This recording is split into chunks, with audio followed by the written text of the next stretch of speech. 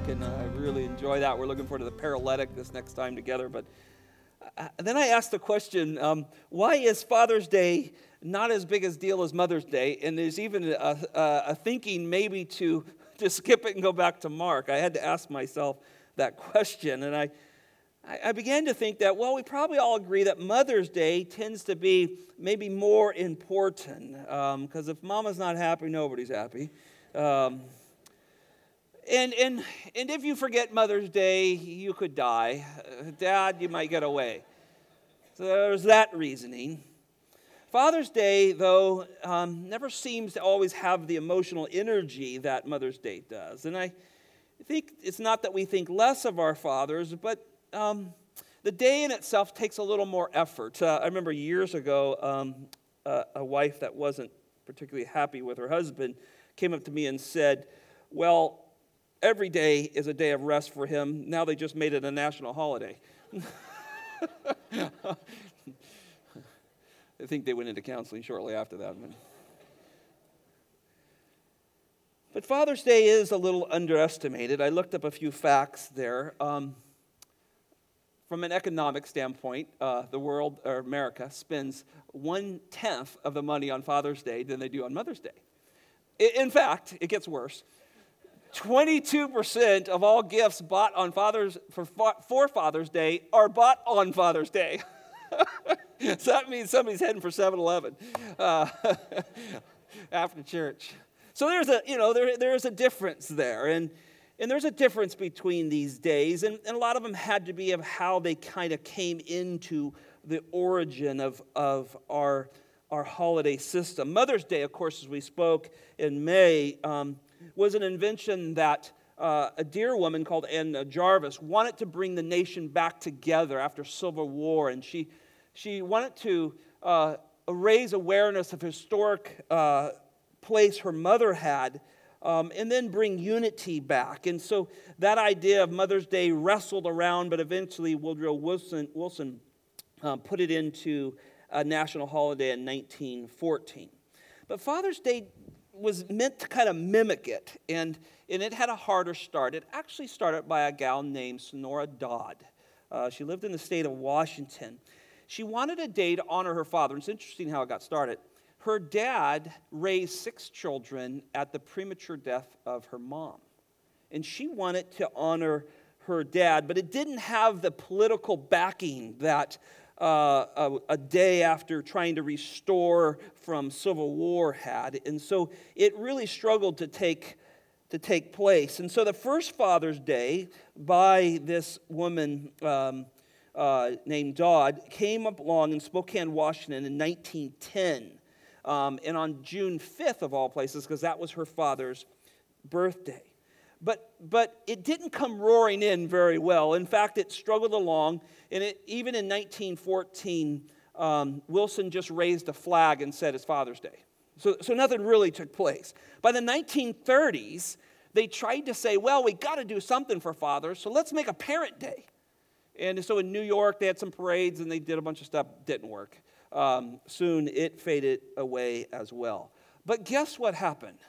Retailers in the 50s and 60s said, hey, we make pretty good money in May off of Mother's Day. Why don't we push this thing a little harder? So around 1966, Lyndon Johnson proclaimed and asked everyone to celebrate the third Sunday of June as Father's Day, though it did not officially get put on the books till Richard Nixon in 72. So do you remember this? Some of those are a little older. Father's Day does not have a deep, long heritage in our country. It's fairly a new holiday celebrated. So in general, there tends to be not so much a religious connection to Father's Day. A lot of fathers don't want to go to church on that Sunday, where mothers want to be. Remember, Mother's Day was a day, it was celebrated in the church. Children read letters to their mothers. Father's has been more of a commercialized day. And so that caught my thinking. And I began to be conscious of that. And then I read 2 quotes, and here's what led me to where we're going this morning. One came by Spurgeon. He said this: a father's holy life is a rich legacy for his children. A father's holy life is a rich legacy for his children. And then Martin Lloyd-Jones, also hitchhiking on this thought, said this: a man whose doctrine is shaky will be shaky his whole life. One almost invariably finds that if a man is wrong on the great truths of the faith, he will be wrong in almost every point in his life. And so it is such an important aspect that the Bible speaks that men follow Christ. Look with me in Ephesians chapter 6, verse 4. This verse, of course, is a central teaching to men, to fathers. And we will take a look at that. And then I wanted to give you 10 short, just very practical things to think about men. And to be encouraged by your children, by wives. And I think they're practical for anybody, whether you're a father or not. But things that I would line up against this day. Chapter 6, verse 4. You know this verse. This is this great teaching of great submission within the church. And in verse 21, Paul says of chapter 5, he says, look, everyone submits to everyone. And he begins to draw out what that looks like. Wives submit to husbands, husbands submit to Christ, children submit to parents, masters and employees to masters, and so forth. And he's working his way down, all tying this to the Lord Jesus Christ. And then he gets to fathers, verse 4, chapter 6. He says, do not provoke your children to anger, but bring them up in the discipline and the instruction of the Lord. Notice the verse is sectioned in two ways. The first part of the verse, fathers, do not provoke your children, is the natural man. You can be an angry man falling out of bed in the morning. It does not take much to do that. A provoking man, a man who not living by the Spirit, can come very easy. You can provoke, you can be angry, you can poke, you can do all those things. You can do that falling out of bed. But the second half of the verse is the spiritual aspect of the man. This is where God has got a hold of him and drives him. But bring them up in the discipline and instruction of the Lord. This is a great little phrase. He says instead, but there's a great conjunction there. Instead of letting your natural man take over, this natural anger that leads many men, be gripped by Christ. Be gripped by the instruction and the discipline, or even the discipling of the Lord. And he uses the word ektrepho here. That means bring them up. We translate it that way. It's an interesting word written to men. It has the idea of nourishing, nurturing, bringing, feeding, nurturing, bringing along. Actually, a term that's often associated with a woman, how she would care for. But the instructions given to a spiritual man, not the natural man who is naturally angry, but the spiritual man who desires the things of the Lord, is instructed to bring up children in this way. It's an interesting verb. It's present tense, so it meaning right now at this point, take an active role. It's an active in it, and it's an imperative, so it's a command. Hey, men, spiritual men who know Christ, this is our job. This is what God's called us to do. Rather than being an angry man, disciple your children, is the idea here. Notice it says to bring them up in the discipline, the padia, the discipleship of the Lord. Bring them towards the Lord. That's your job. We tell people all the time, our job is not to save people. We cannot in of ourselves save people, but we can always point them to the one who can. The great role of men in the church is to point people to Christ, whether it's their children or others. This is what we do. We disciple them. We walk with them.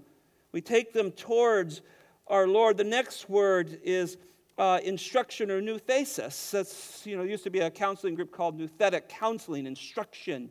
It's didactic in nature. Take them, literally, instruct them towards the Lord.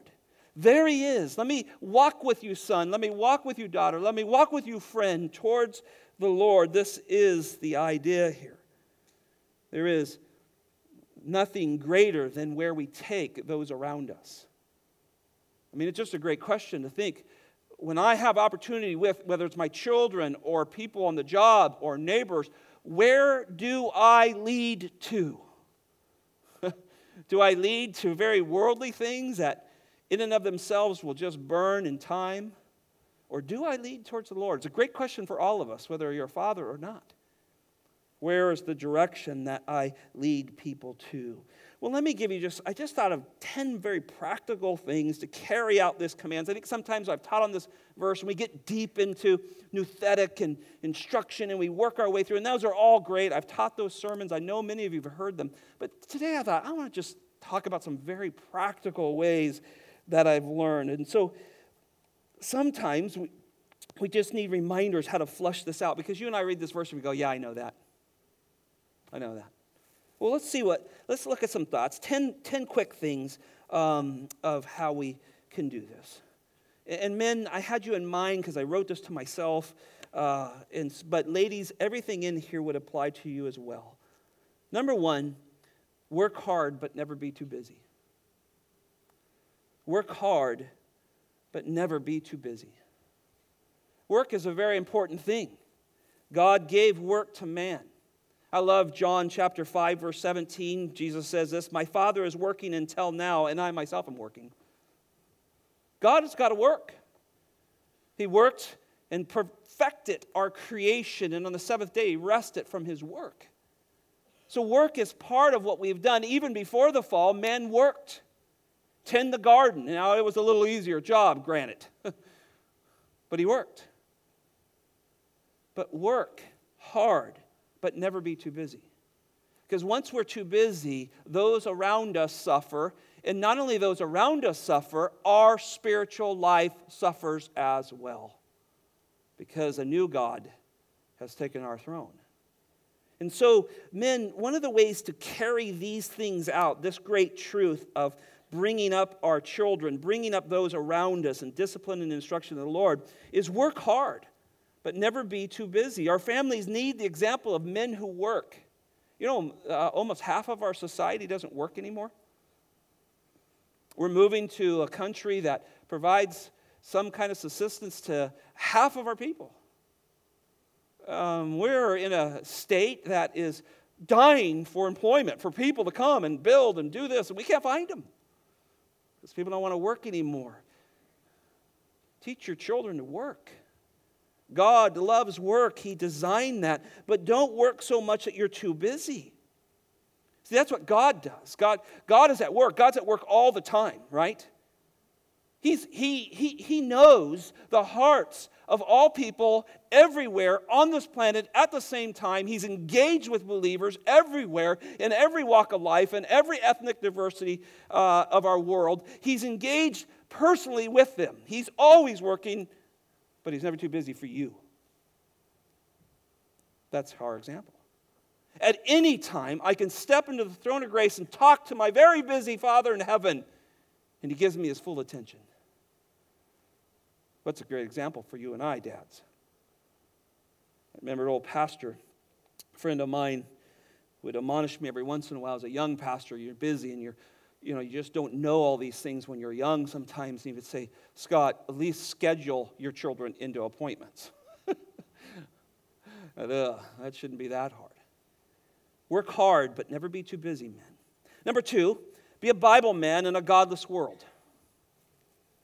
Be a Bible man in a godless world.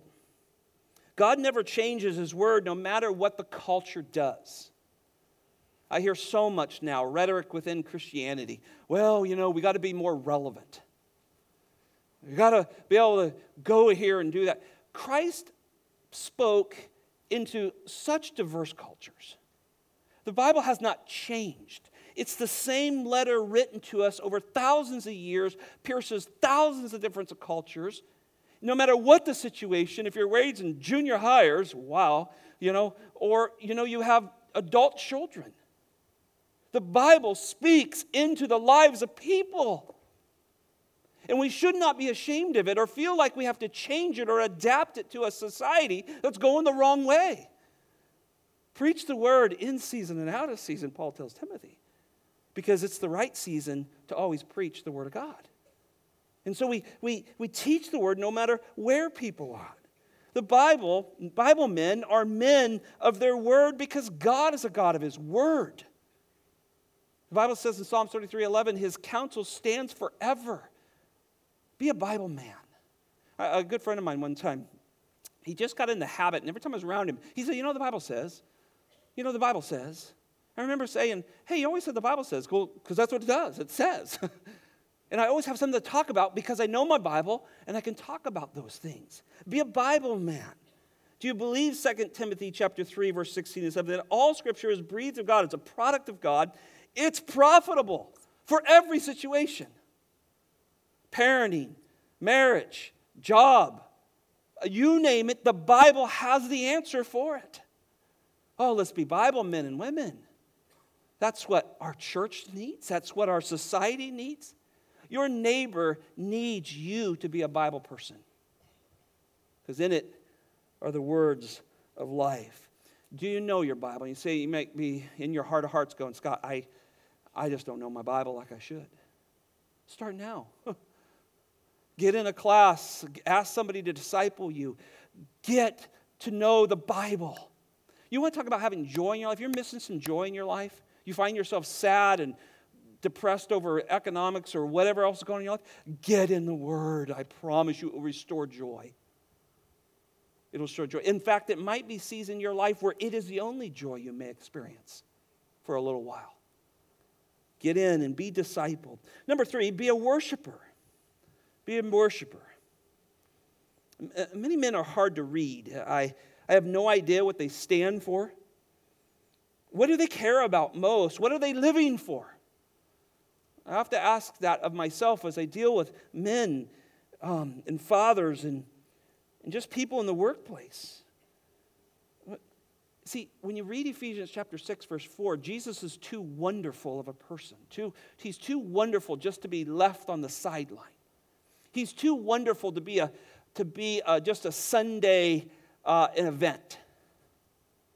He's a worshiper.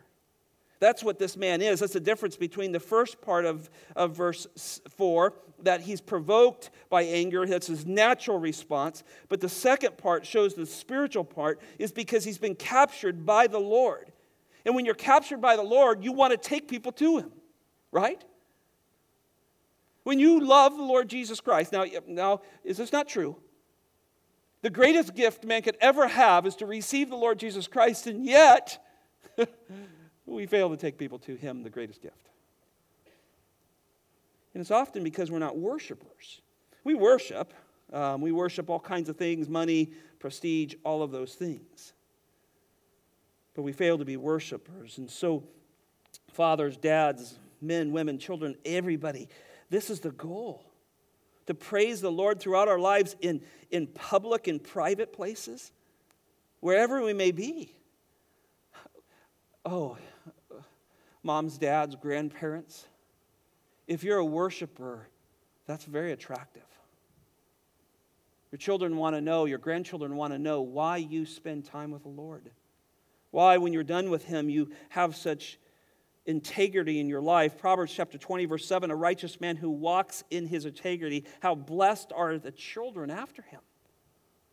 Oh, be a worshiper of the Lord. Colossians 3, 23 through 24. Whatever you do, do your work heartily as for the Lord rather than for men. Don't just think this is worship. This is. Boy, we had a great morning this morning worshiping in song and word now.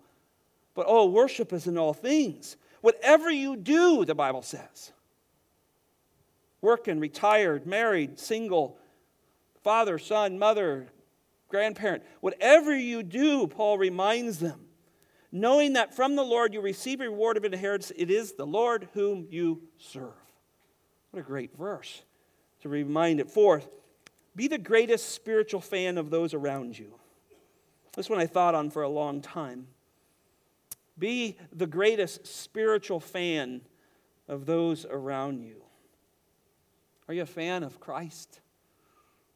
Are you a fan of those who love Christ? We're our family's into baseball and all those type of things. We're big fans, man. And we're a fan of Christ. And we're a fan of people who pursue the Lord Jesus Christ as well. I think so often it's so easy, dads, for us to cling to our children in some kind of way. It's often been said, that dad, he's living his life through his child.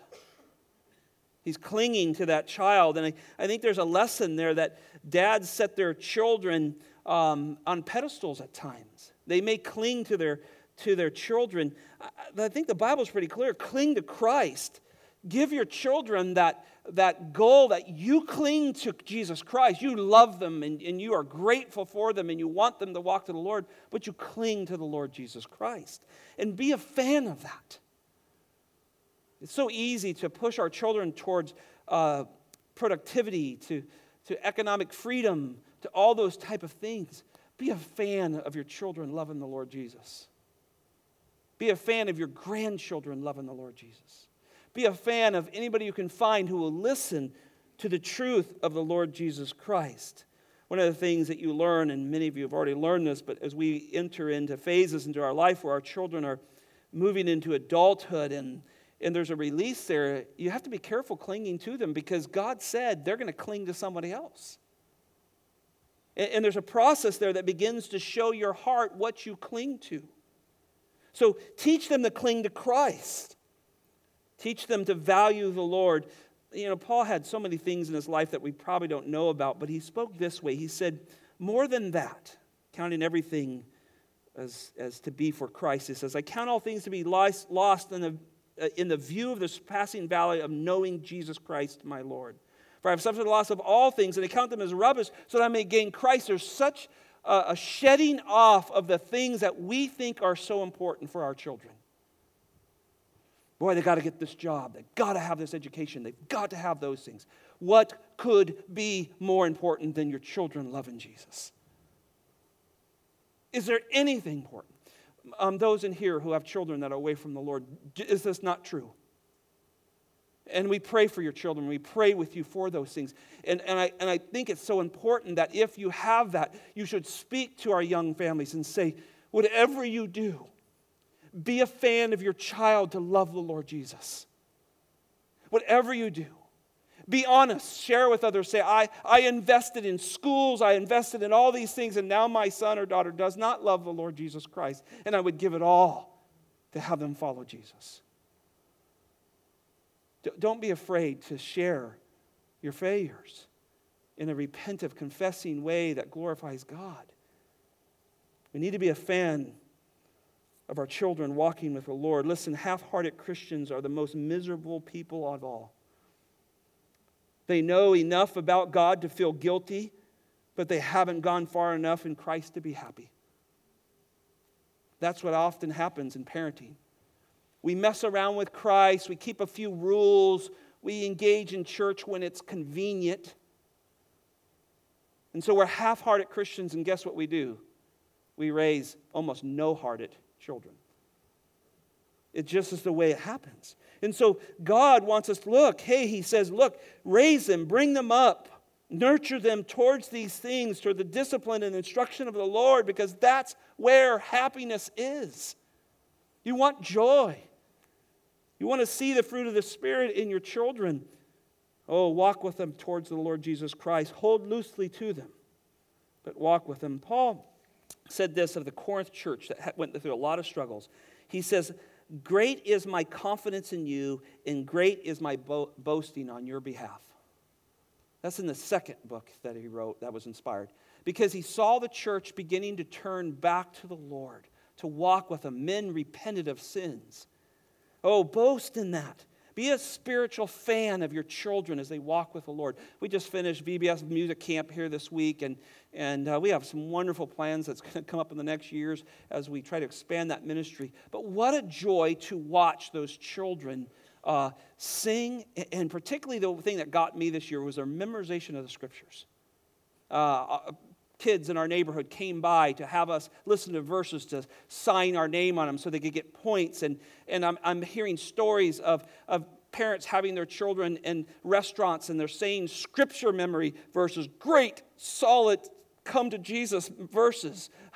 And they're saying, oh, can you hear this verse of mine? The Word of God does not return void. Oh, those are good things. Those are good things. Encourage. Just a few more thoughts here because these are exciting things to think about. Older generation in here. Put your arms around our younger generation. Encourage them when you see them walking the halls, taking their children to children's ministry.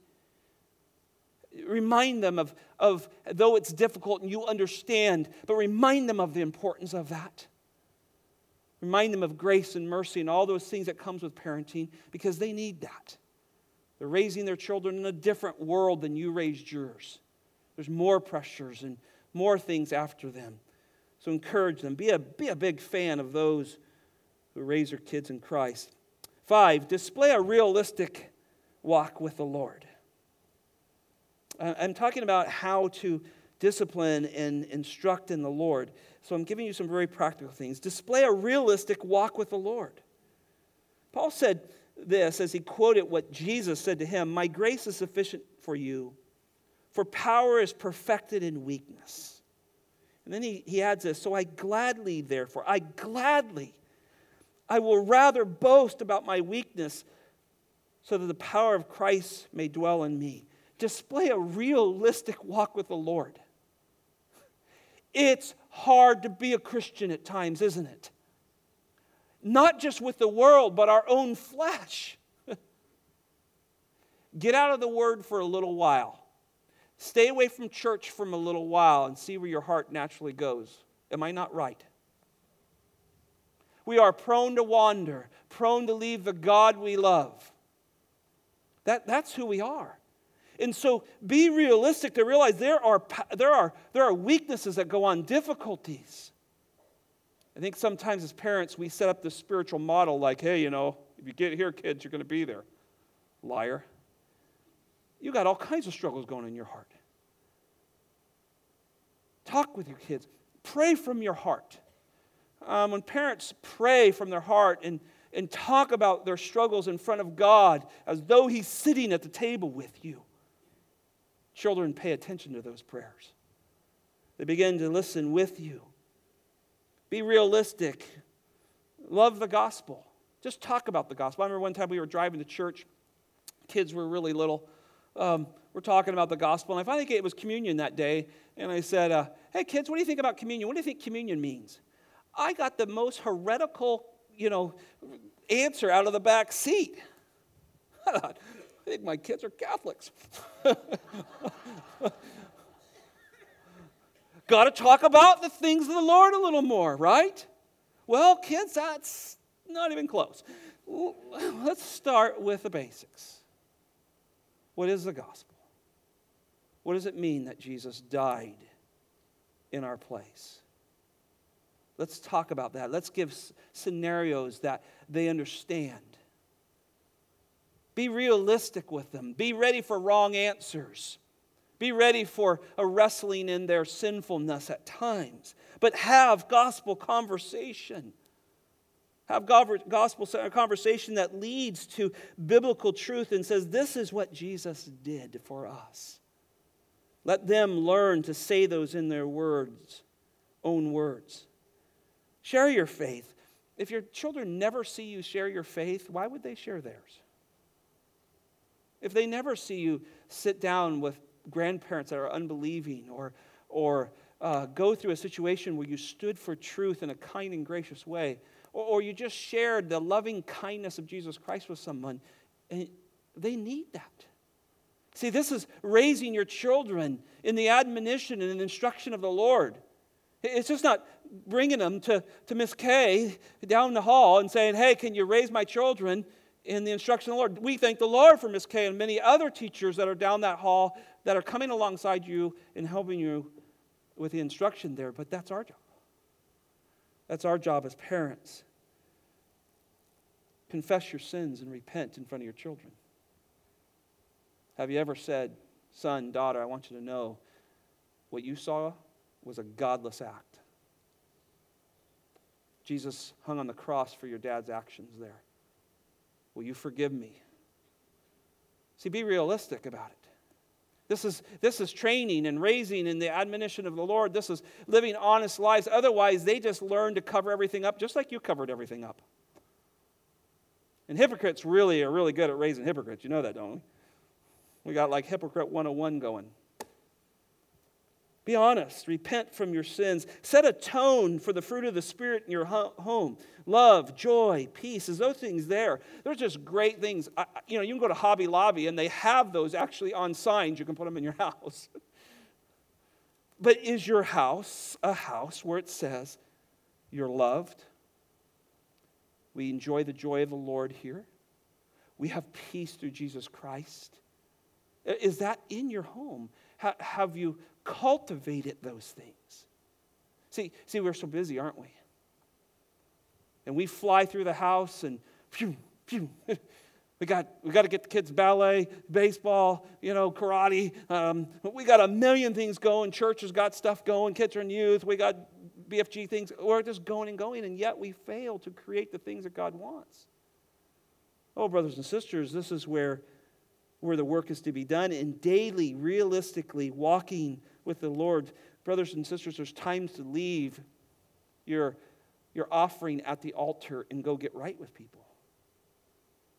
What if your kids saw you get right with someone in the church or some other Christian that you've had years of problems with, and you guys just brush it under the rug? What if your kids saw you actually reconcile with an issue? Wouldn't that help them as they went through life?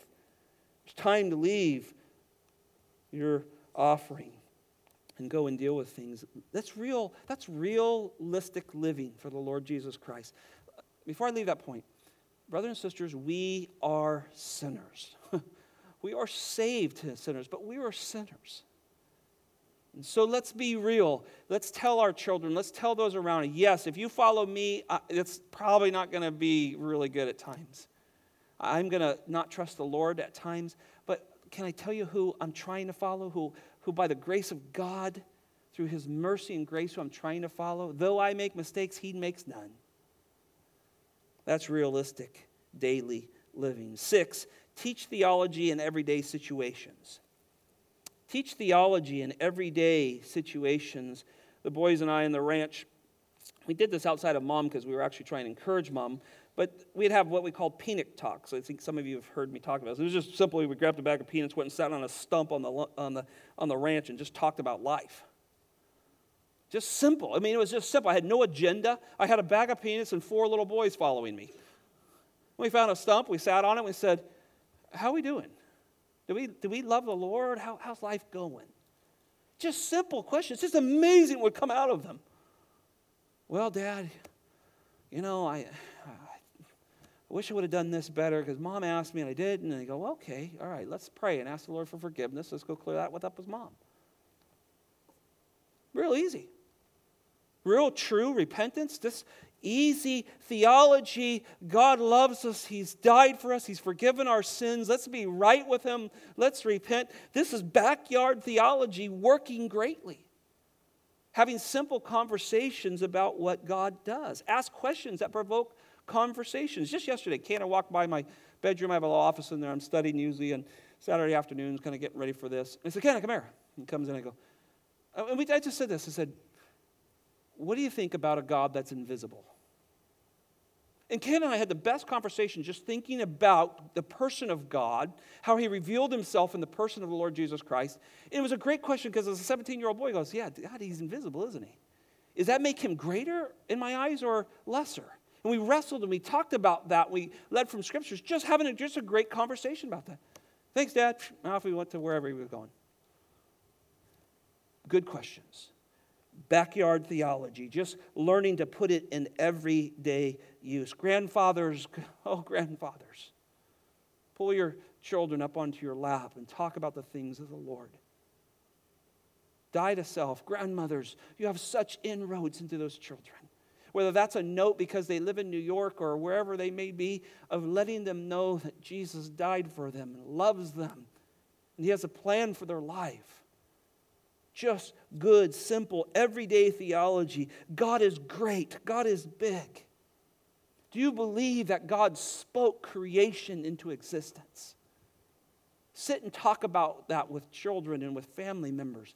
Talk about things you heard in the sermon around the lunch table, whether that's at a restaurant in town or at home, and just have a talk and see what comes out of people. See, this is bringing people up in the discipline and the instructions of the Lord. Deuteronomy 6:7 says, "You shall teach them diligently to your children, and they shall talk with them when you sit in your homes." And I love this little phrase, "and when you walk by the way."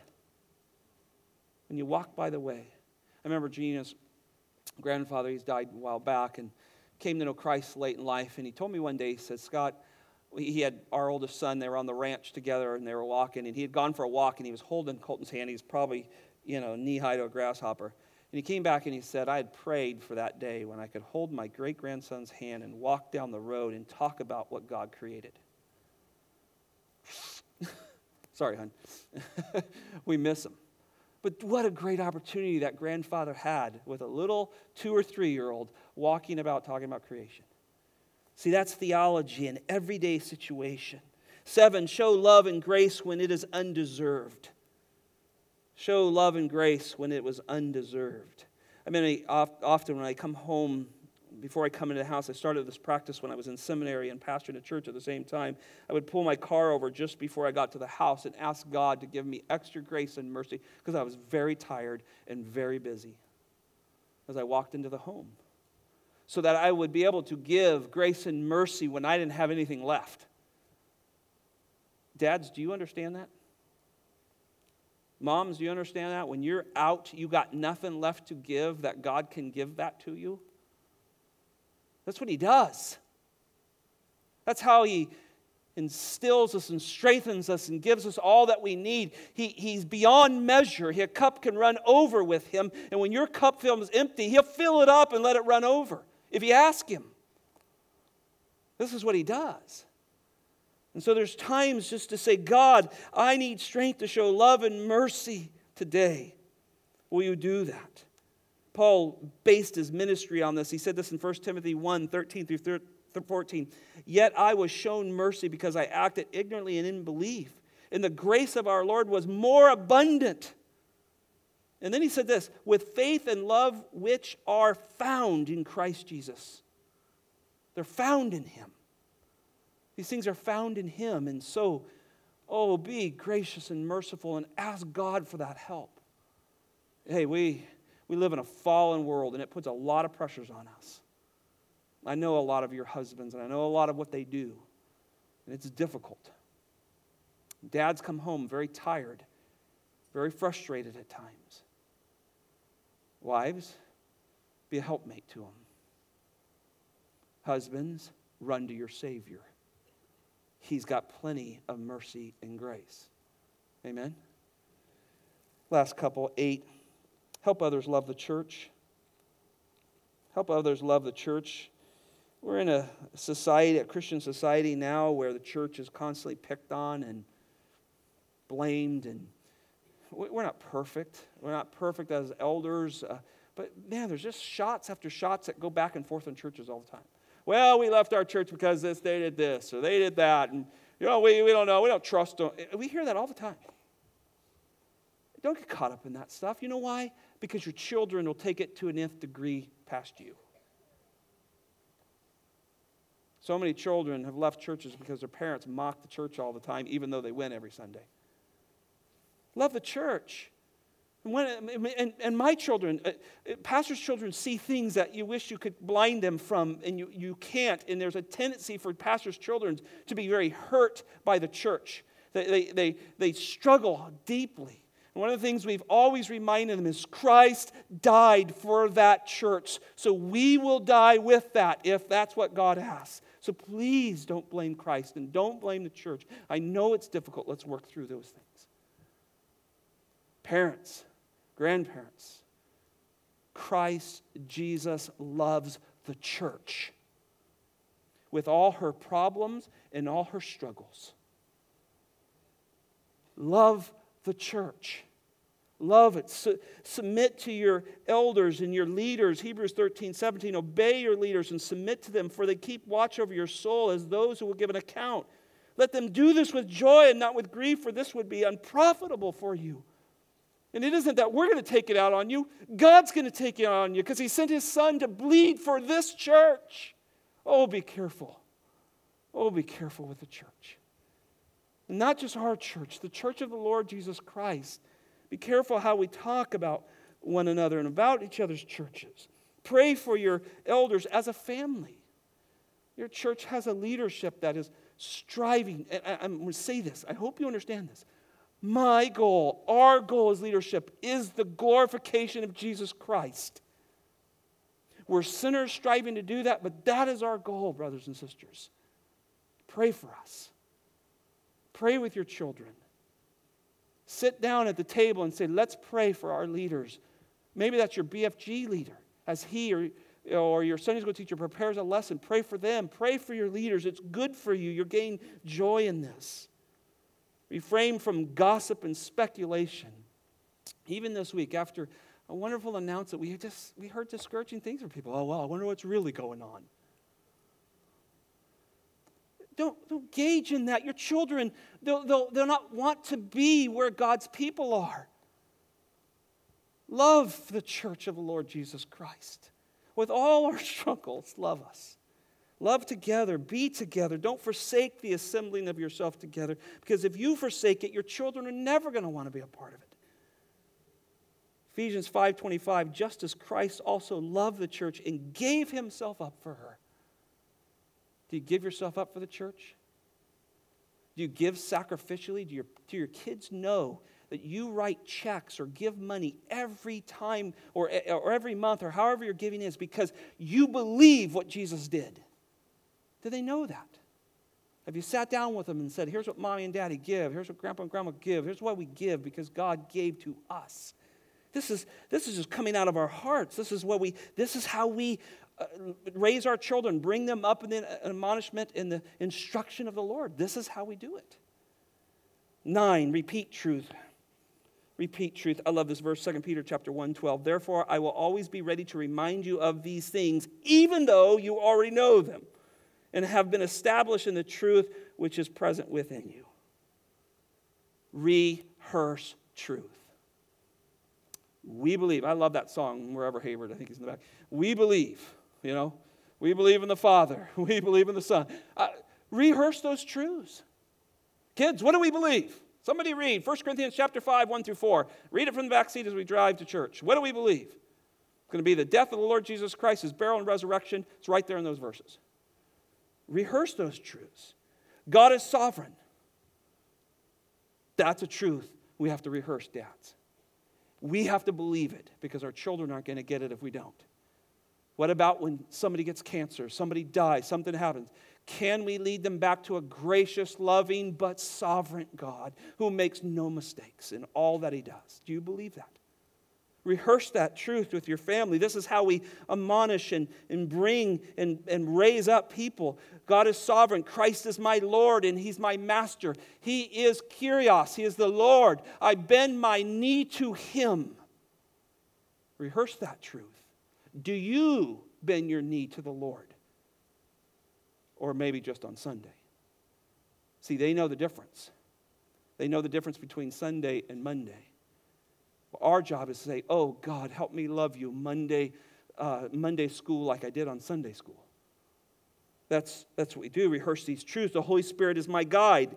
Remind people the Holy Spirit's job is to direct me to Christ and his word. I'm committed to my wife. I'm committed to my family. I'm committed to those in my circle of life, whether I'm single or married. I'm committed to these people for the glory of the Lord. Yes, Mommy and Daddy went through a tough week. You heard us argue. You heard us go through things. And we are sorry. Would you forgive us for our bad testimony? But we are committed to one another in Jesus Christ. Are you committed to live a life by faith, not by sight? That's a hard one, isn't it? There is a day coming you will live by sight. You know that? He'll be right there. You'll be in his presence. But till now, we live by faith. That's where we need his help. Because it's hard. And what we do is we try to live by sight now. Doesn't work very well. Because sight gets ugly. It gets tough. People go through surgeries. People have heart problems. People have cancer. All kinds of things. That's just naming what happened this week.